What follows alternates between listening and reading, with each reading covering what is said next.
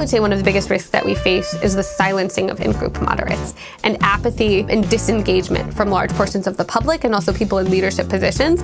Because when those people exit the scene, you lose those credible voices that can speak to people who might otherwise be mobilized to support violence. And now, The Good Fight with Yascha Mounk. Well, I suppose I've got to do it. I've got to give you an update on the impeachment proceedings and tell you a little bit about what I think. Look, the news changes from day to day. I'm recording this a good bit before you're hearing it, so who knows what else we will have found out by the time you're hearing this. But I think the two basic important facts are very unlikely to change. The first basic important fact is that Donald Trump directed some of his most senior aides to pressure Ukraine for his own political gain. He used the powers of his office in order to make sure he gets re-elected by getting a foreign power to investigate one of his likely domestic political opponents. That does look to me like a high crime and misdemeanor, like an obvious abuse of his office. At the same time, the thing that I had always feared and warned about with impeachment seems to be happening to some extent, which is that Americans' minds are so made up in what they think about Donald Trump. More importantly, that the appeal of Donald Trump is that he is a brawler who doesn't care about the rules and just fights for his own team, or perhaps more accurately, himself. In any case, that the Watergate effect does not appear to be happening. A lot of ordinary Americans thought that Richard Nixon was an honorable man and were deeply shocked to find out what he said in the privacy of the Oval Office, what kind of actions he was complicit with. Nobody, whether they like Donald Trump or not, is very much surprised about anything we have learned regarding him in the last weeks, or are likely to learn in the next months. So Donald Trump has abused the powers of his office in a blatant way. The institutions of American democracy are unlikely to provide us with redress.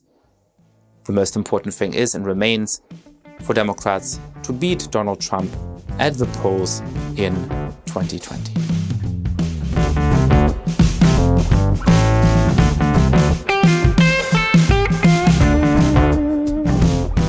Today I am joined by a really wonderful scholar and activist called Rachel Brown.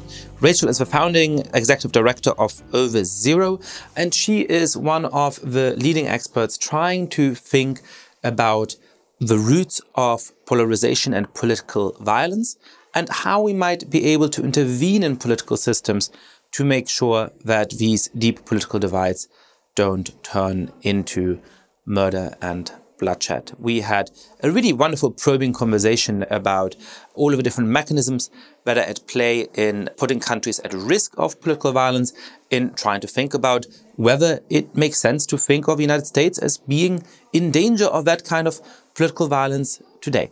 I hope you enjoy our conversation. Welcome to the podcast, Rachel. Thank you very much. As I understand it, a lot of your work, and you're doing a lot of very concrete work, which we can talk about a bit, is really motivated by the fear that the extent and the depth of polarization we have in the United States at the moment might actually lead to political violence. And you've worked previously in Uganda and Kenya in different contexts in which you've seen that process play out.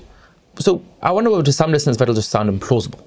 I mean, of course, there are extreme people who carry out horrible politically motivated shootings and so on.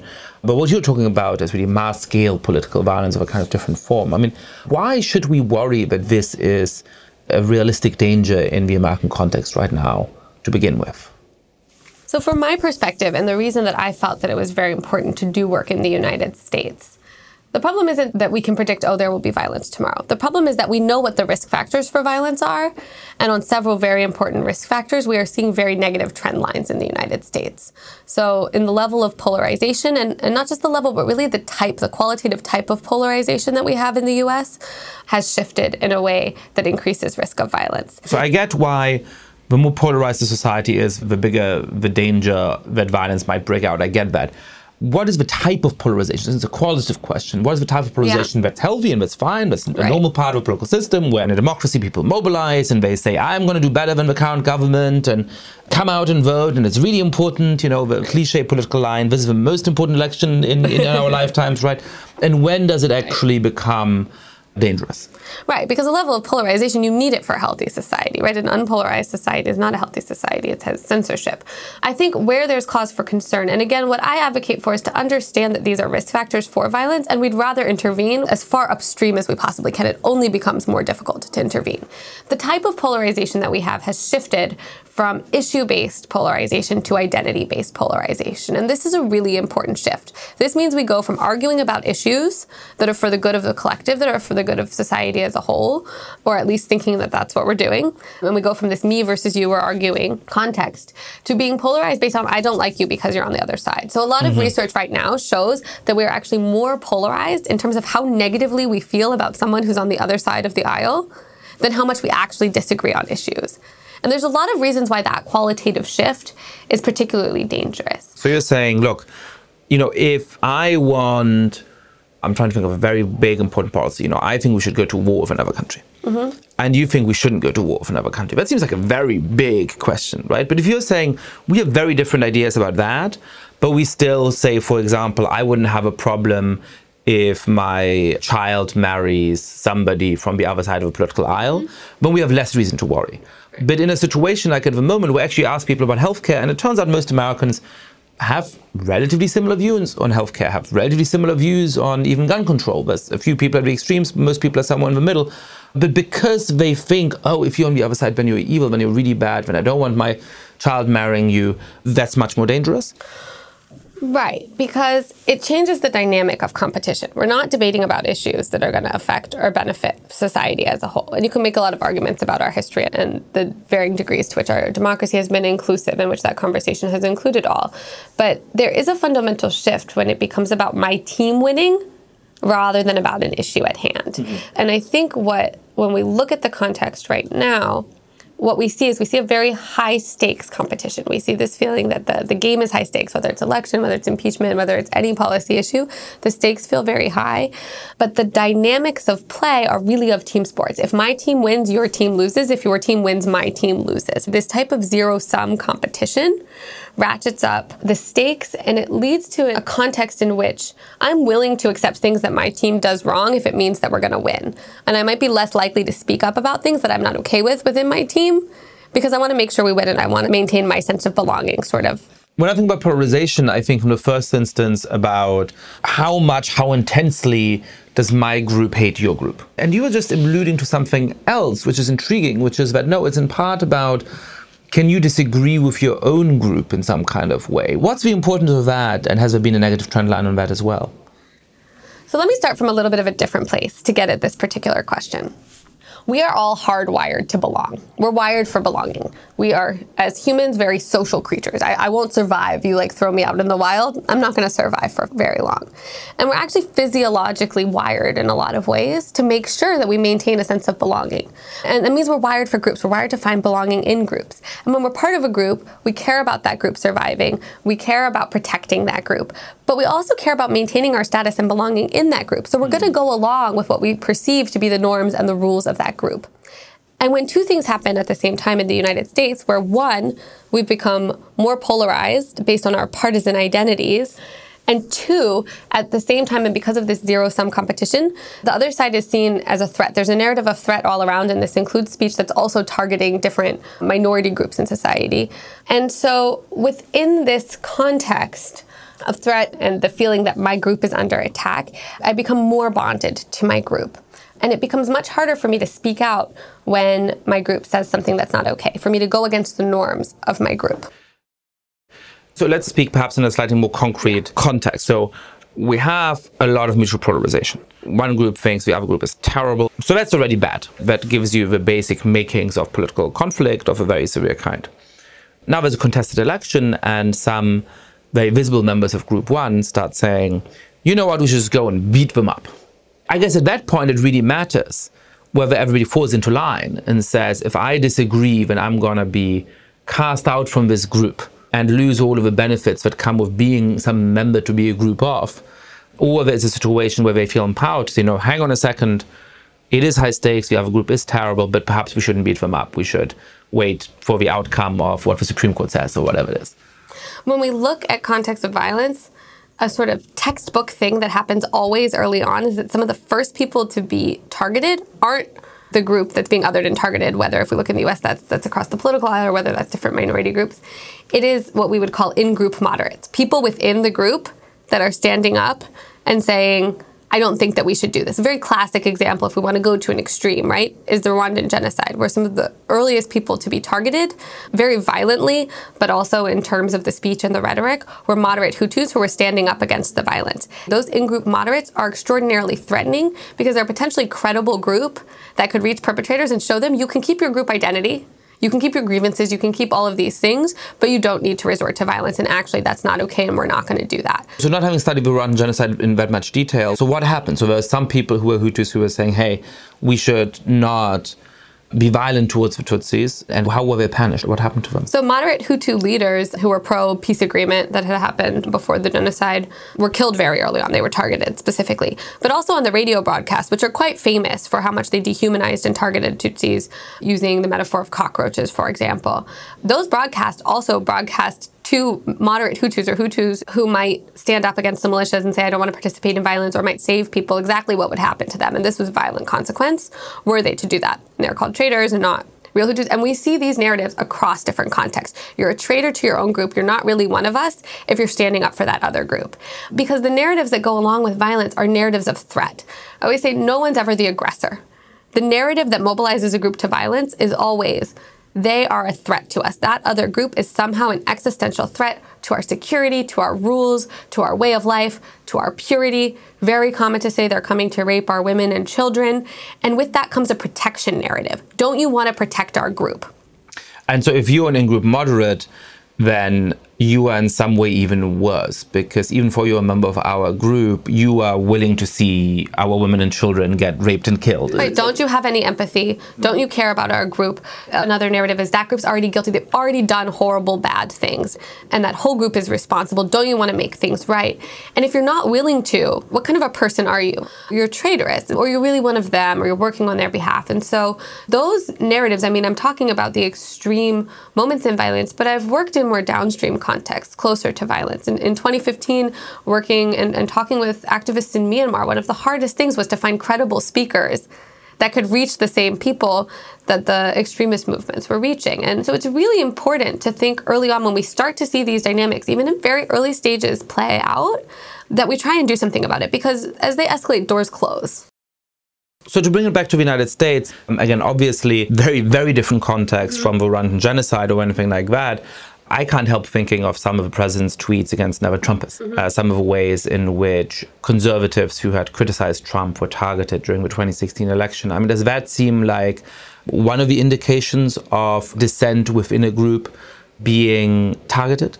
I think that that's a dynamic that we can look at, is within our political polarization, what is the treatment of people that are disagreeing? And especially, I mean, when I look at the issues that matter to me, it's disagreeing about the type of speech that's used and the type of rhetoric that's used to describe other groups.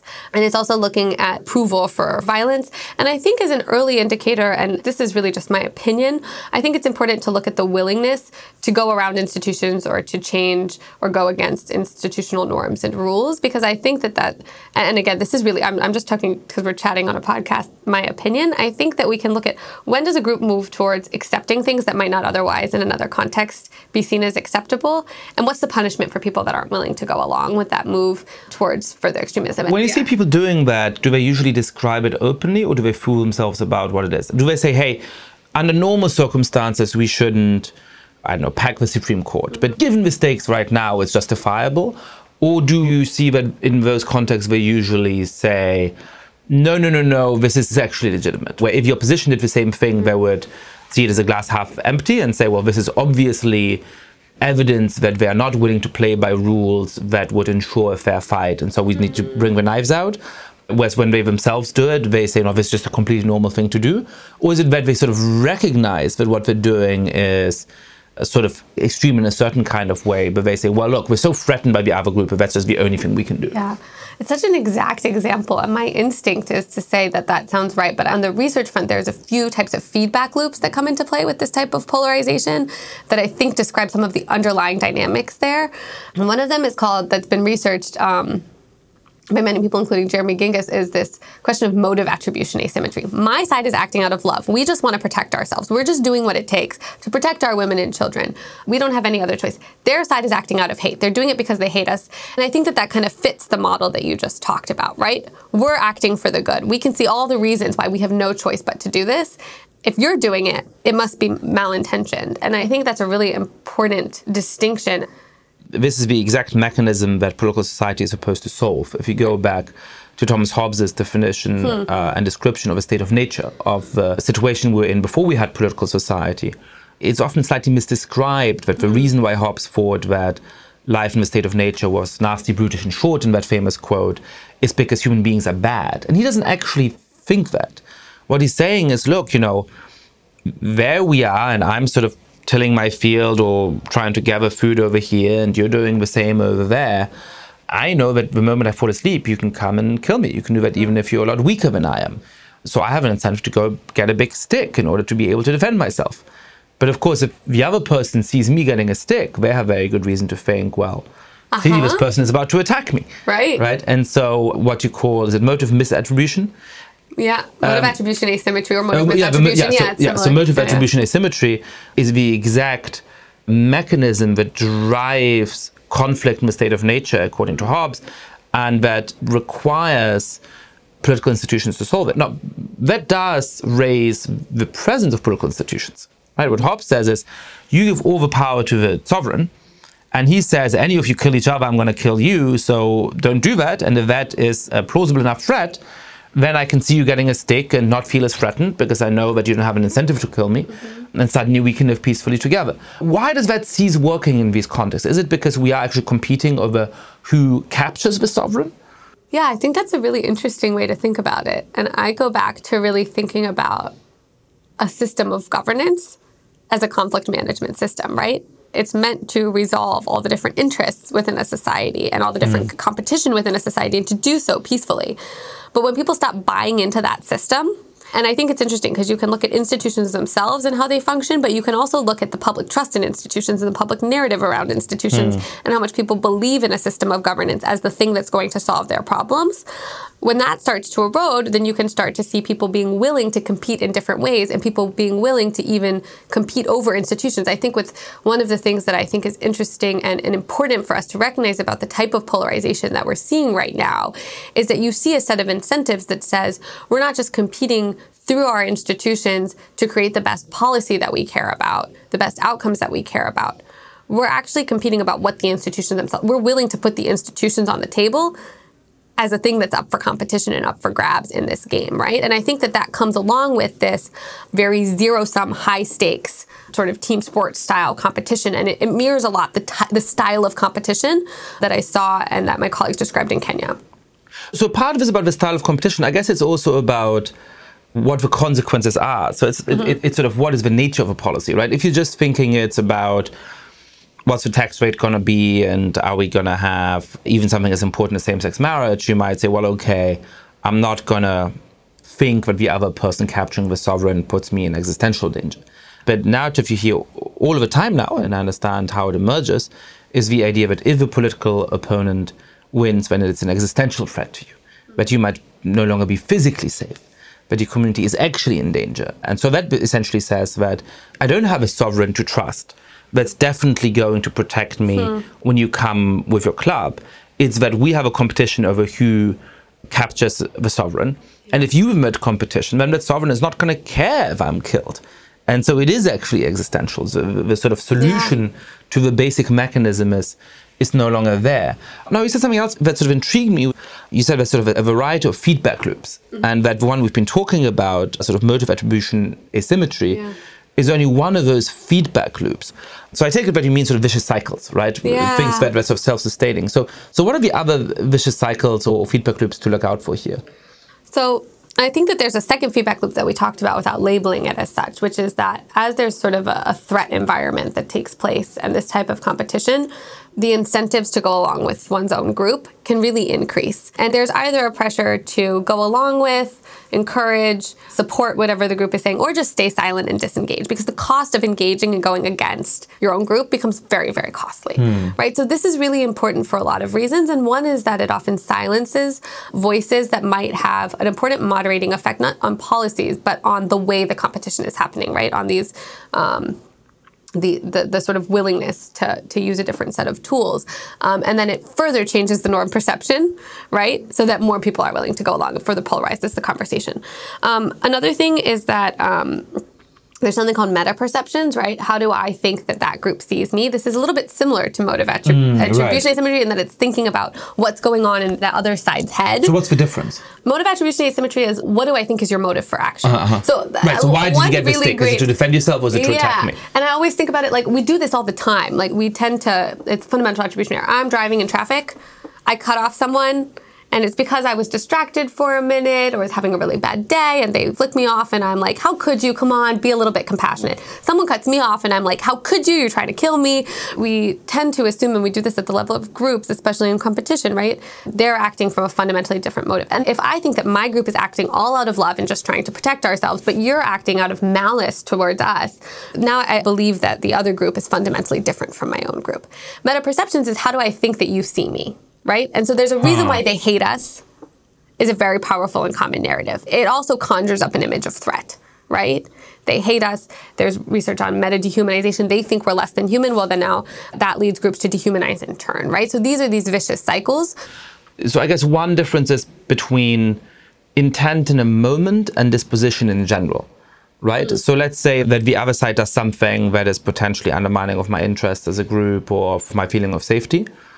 Now, the first level is to say, well, actually, they have some form of legitimate reason to do that, whether it's really legitimate or not, but they take themselves to be acting in self-defense, or they take themselves to be acting in pursuit of some substantive value that they care about, right? But I say, oh, they must really be doing that because they're about to attack me in some kind of way, right? So that's the first level. And then it seems to me there's a second level, which is more about disposition, which is that, if I think, well, these are decent people who have a generally decent opinion of me, when I say, well, why do they do this? Well, perhaps they'll attack me, but, perhaps they won't, or perhaps they're just sort of angry right at this moment. But if I then also have this meta-perception that those people have always hated me, right? They don't see me as human at all. That makes it even more plausible that they're about to attack me. And that this isn't a moment of aberration, that this is just one, as the founding fathers would have put it, of a long train of abuses, which have a purpose of subjugating me, right? Well, and all seek to create this atmosphere of threat, right? That group is threatening to our group. And that feeds back into that sort of protection narrative, that if they hate us, if they don't see us as human, how can we expect them to act towards us? And it just reinforces, there's also issues start to get moralized. So we see all these features come online that you kind of have to now intervene in these feedback loops in order to even get back to the point to say, what is the fundamental thing that we're disagreeing on? You were talking about these values getting entrenched. Is that another feedback loop? What is the significance of that? There's some research, and this comes out of the social psychology field, on sacred values and this idea that values can become sacralized. And the research around how this happens is a bit newer, but it's this idea, and there's the thought that this happens in contexts where groups are under threat, but that certain values become so sacred that you absolutely can't trade off on them. So even somebody offering to say, are you willing to compromise on this value, and this can become an issue or something like that, is offensive to you, right? You're like, how could you offer? And I always think of the sort of the non-sacred value as like, I'm an Orioles fan, but there's an amount of money that you could pay me to go to Yankee Stadium and get on TV wearing a Yankees jersey. Hopefully no one in my family listens to this, right? Traitor. Like that's, yeah, exactly.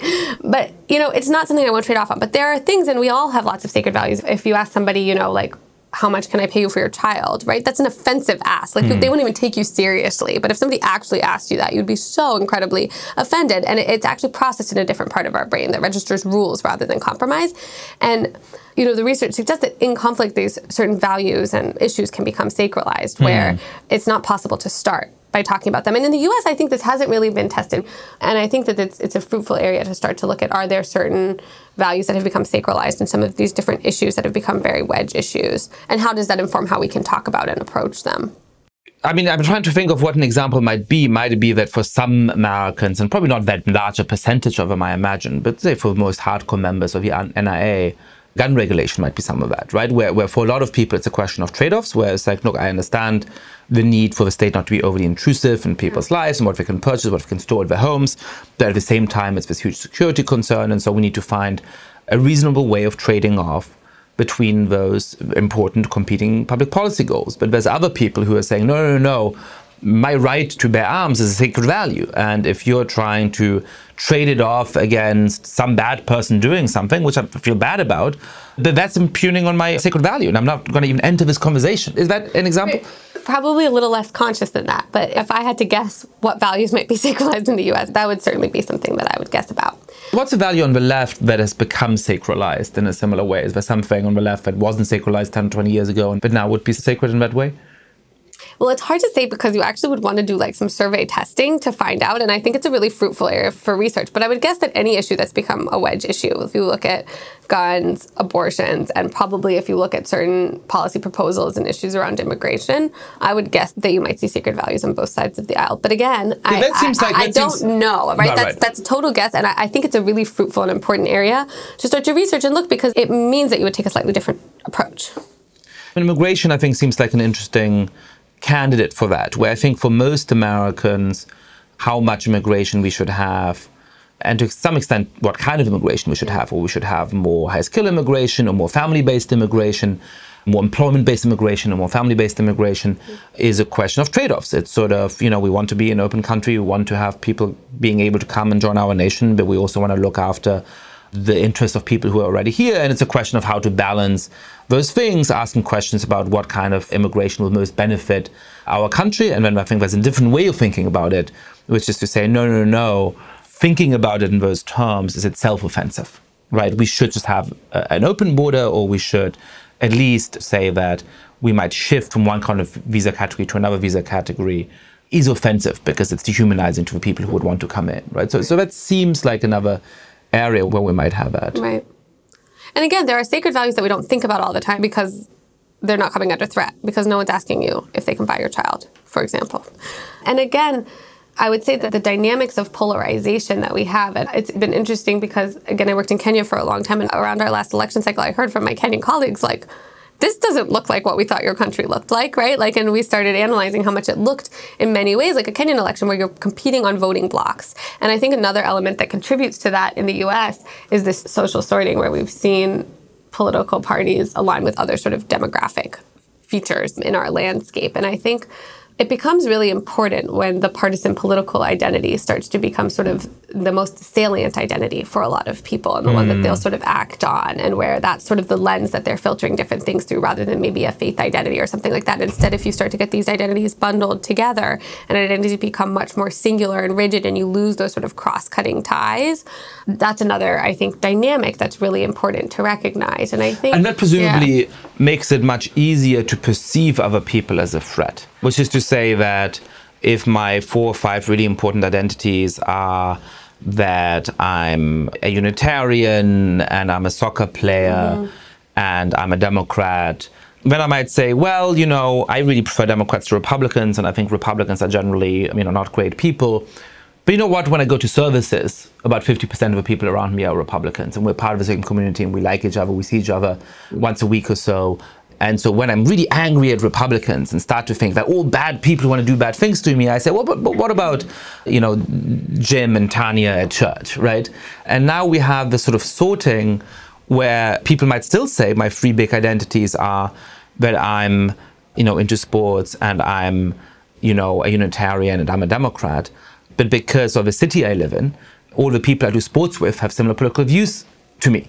And because religion has become politicized in all kinds of ways, all the people I go to church with are also Democrats. And so suddenly, when I watch the impeachment hearings or something like that, I can no longer say, well, actually, I know people who are on the other side of the aisle, and some of them are decent. It's much easier to engage in all of the other kind of feedback loops and mechanisms you were talking about.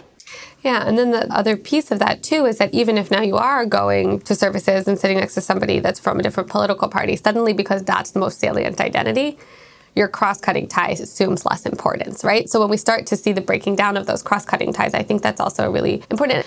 This is an interesting thing about this moment, I think, when I'm starting to feel pressure that if somebody's on the other side of a political aisle, we should not be friends with them, right? I mean, if you're friends with somebody who's a Trump voter, then there's something wrong with you.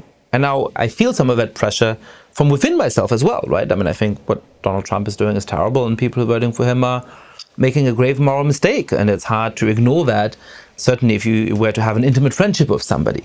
But that seems to be exactly the dynamic you're talking about, where suddenly the fact that the political cleavage is more important than all the others makes it hard to have the kinds of friendship with people on the other side that might then come in a saving way when there's danger of political conflict. And what's interesting, too, on this sort of identity piece is that when we see areas where people have really resisted violence, it's often through the use of a cross-cutting identity. So to go back to the Rwanda example, the Muslim community in Rwanda included Hutu and Tutsi, and it was a very salient identity for a lot of reasons. It was a very marginalized community. They were able to set norms of what it meant to be a good Muslim that had to do with not participating in the genocide and saving victims. And as a community, not just as individuals who resisted, which you have examples of that all over the country, but you had an entire community coordinating together to save lives and resist and not participate in a genocide. And you see that across different examples, that these cross-cutting identities can, when they're made salient in moments of conflict, serve as vehicles to set really positive norms. To go back to what we were talking about earlier about the in-group pressures, and even what we're talking about now, often when you get to these extremes, people feel like, I didn't have a choice but to participate. I didn't have a choice but to go along with it. And what you see when you look at these case studies of resistance and of people, and especially where you see whole groups mobilizing through an identity, is that you see this assertion and this realization that there is agency. And it's a common narrative too. We're not bad people. We don't have any choice because that other group is such a threat, but to be violent towards them, to commit genocide. We had no other choice but to do this. And so you see this relinquishing of moral agency. And I think that that identity piece and how singular and rigid our identities is really critical component. So that's starting to give me a good picture of the kinds of social preconditions of when violence might actually become an option. Now, I still want to understand two things. The first is whether the institutions we have aren't sufficient protection against all of that. And then the second is, what kind of work might we do in order to make it less likely? But to ask a skeptical question, first of all, so we were talking about, I'm over here with my stick and you're over there with your stick. And that's a really scary situation. But then we get a Leviathan, we get a sovereign. And that sovereign tells each of us, if you go and kill the other person, you're going to get into real trouble. So don't do it. And so suddenly my incentive shifts. And I'm like, well, okay, the risk of me being killed by you when there's a credible sovereign is way less than the likelihood that I'll be put in jail or executed if I try to kill you first. Don't we have that? I mean, for all of the legitimate fears about the views of Donald Trump and his associations, his unwillingness to denounce white supremacists at various points in his presidency, if a bunch of people gang up and beat up people going door to door in order to canvass for Democrats, or if they start rioting in some kind of way. I mean, we do still have, and I'm very worried about the way in which the Trump administration has undermined the independence of the Department of Justice and so on. But it still seems to be very obvious that if you went to engage in that kind of political violence today, there would be a reasonably speedy, by world standards, and fair trial that ensures that you wind up going to jail. Doesn't that provide enough protection against this dynamic? So I'm actually going to answer sort of your two questions at once, because the approach, and we've just written a paper. I always ask two questions at once. This is one of the features of this podcast. But I can answer both of them at once, so isn't that special? And we actually have a paper coming out on this, because I think the really critical thing, again, I'm not saying that the U.S. is where Myanmar was in 2015. That's not the point of comparison. The question is, we know what different risk factors are for violence and where are our trend lines going. And one that we didn't talk so much about is this sort of dangerous rhetoric. I outlined what some of those features of speech are, and we talked about it in the context of polarization. But one of the biggest reasons I started working in the U.S. was seeing the targeting of different minority groups, of Muslims, of immigrants, et cetera, with that type of speech. And I think that the polarization enables that speech to take on a greater life because people are willing to go along with their group. But to get to your question, the way that we've approached this paper and the way that I would approach all of this is saying we have a lot of sources of resilience to large-scale political violence and large-scale group-targeted violence, even though we also have a large history of group-targeted violence, which is another risk factor, by the way. But we have a lot of sources of resilience to things getting worse right now, right, if we're looking at the overall trend line of violence. And the question is, how do we protect those sources of resilience? Because we see these negative trend lines. And so this gets to protecting the question, independence of a Department of Justice is really critical. all the more important precisely because you need people to have a confidence to know. Exactly. And precisely because we start to have incentives at play where people are maybe willing to sacrifice an institution if it means that their team can get ahead, right? And precisely because we have the type of dangerous rhetoric that might make it more likely that someone feels emboldened and feels like they have moral authority and other people that agree with them when they go out and they commit a mass shooting against a minority group. And so there's a ton of different dynamics at play here, but the approach that we advocate is just really recognizing that the risks that we see in the US right now, we don't want these trend lines to be going in a negative direction. We don't want this type of speech in our public political discourse the way that it is and the way that it emboldens different action and creates impunity. We don't want this type of polarization. It's not only bad for the long-term risk it creates for violence, it's bad for our institutions and bad for our ability to make policies and to solve problems together. And we can be worried about any attacks on our institutions or backsliding of institutions, because that is really, if you look at all the rankings and the different trend lines, that's still probably where we're strongest. So the question really is, where are the sources of resilience in society and how do you bolster those? How do you protect them where they're at right now? And how do you improve upon them, right? How do you build from what's there? So I would really advocate for an asset-based approach.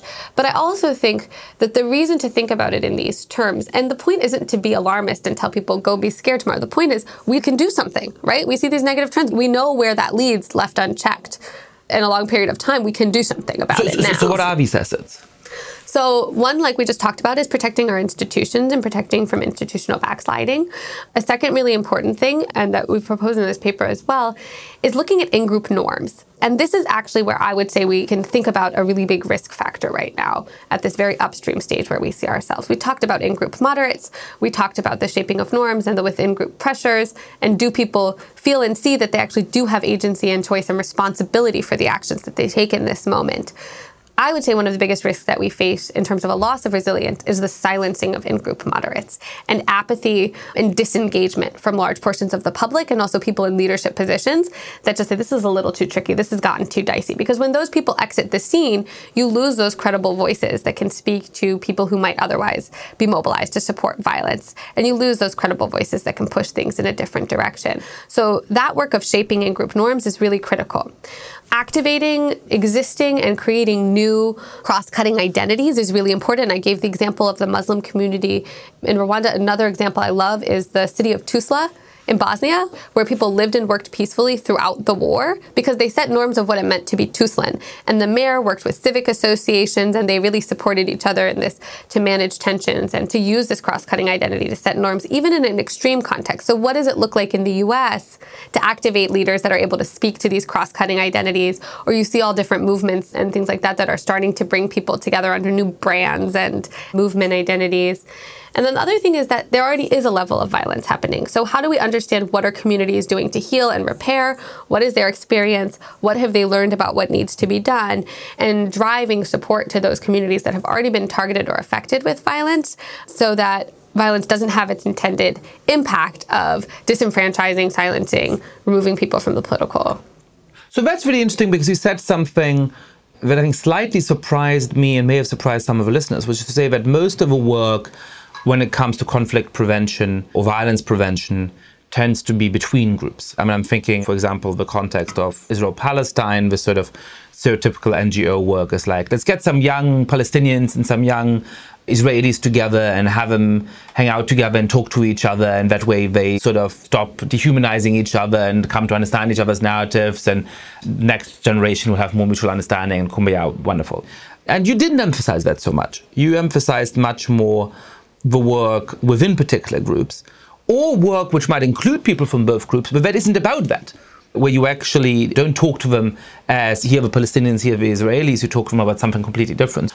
So what does that look like? I mean, how can we, as somebody who in some ways is an in-group moderate, this is not entirely far from my own thoughts on a daily basis, when I sometimes stray from my tribe on Twitter or elsewhere, I certainly get beaten up a fair share of my time. How can you strengthen my position? How can you strengthen in-group moderates? I think there's a few different pieces there. And I just want to really emphasize the one thing that you brought up. I think we really do tend to think about intergroup work, but if you do the intergroup work without doing the intra-group work to bring groups along, you've just had people leave their groups, Right. or they've lost status and standing. It's really important to do that with in-group work. It's also really hard because the risk of being socially ostracized and excluded from your own group, that's really scary. And isn't there a story, I don't know if you told me this or heard it somewhere else, about the peace process in Northern Ireland where something like that happened, where they brought people together before the attempt that succeeded. That brought leaders from the Protestant and Catholic community together, and they spent a lot of time together, and they actually developed real understanding for each other. And then they went back with a plan that everybody immediately rejected because they were just way ahead of where the groups had actually moved. I don't think I'm the one who told you that, but it's another great example of the same thing. So we can think about the within group work as setting and shaping norms because we care about the norms for our own group, right? If I see myself as solidly in one group, I actually don't want to abide by the norms of that other group, right? That's going to make me look bad or be painted as one of them. And I always think about middle schoolers, right? They want the norms of their peers, not their parents or the other clique. And so those within group norms really, really matter. And what we have to remember is that the norms that we act on are the norms that we perceive, right? What we think everybody else is thinking or saying or doing. And this is a really important point because our perception isn't necessarily accurate. It's often shaped by very loud voices. And in a variety of subjects, from binge drinking to drug use, etc., people tend to overestimate negative behaviors. And you can see with the type of rhetoric how it's very easy for a few loud voices to start to paint a norm for a group, and how as other groups speak out, are silenced, that norm shifts even further. So the really important thing, if you want to think about within group moderates and their ability to shape norms, it's going to be very hard for someone to go it alone. The question is, how do you start to build coalitions, and how do you build peer groups where people are trying to do this so that they can learn from each other? But I think one of the really important things is that people are able to do that as a group. And you can think about those within group norm setters. You can think about who are sort of the key leaders and how do you create a scaffolding around them, sort of more behind the scenes and in a quieter way before you start making public announcements and things like that. So I think that that's a process. And then I also think when we're so polarized in the norms that are being set and the place for us to belong is within a politically partisan group, it's really important to start activating those other identities and those other spaces and platforms to be setting norms through other channels as well.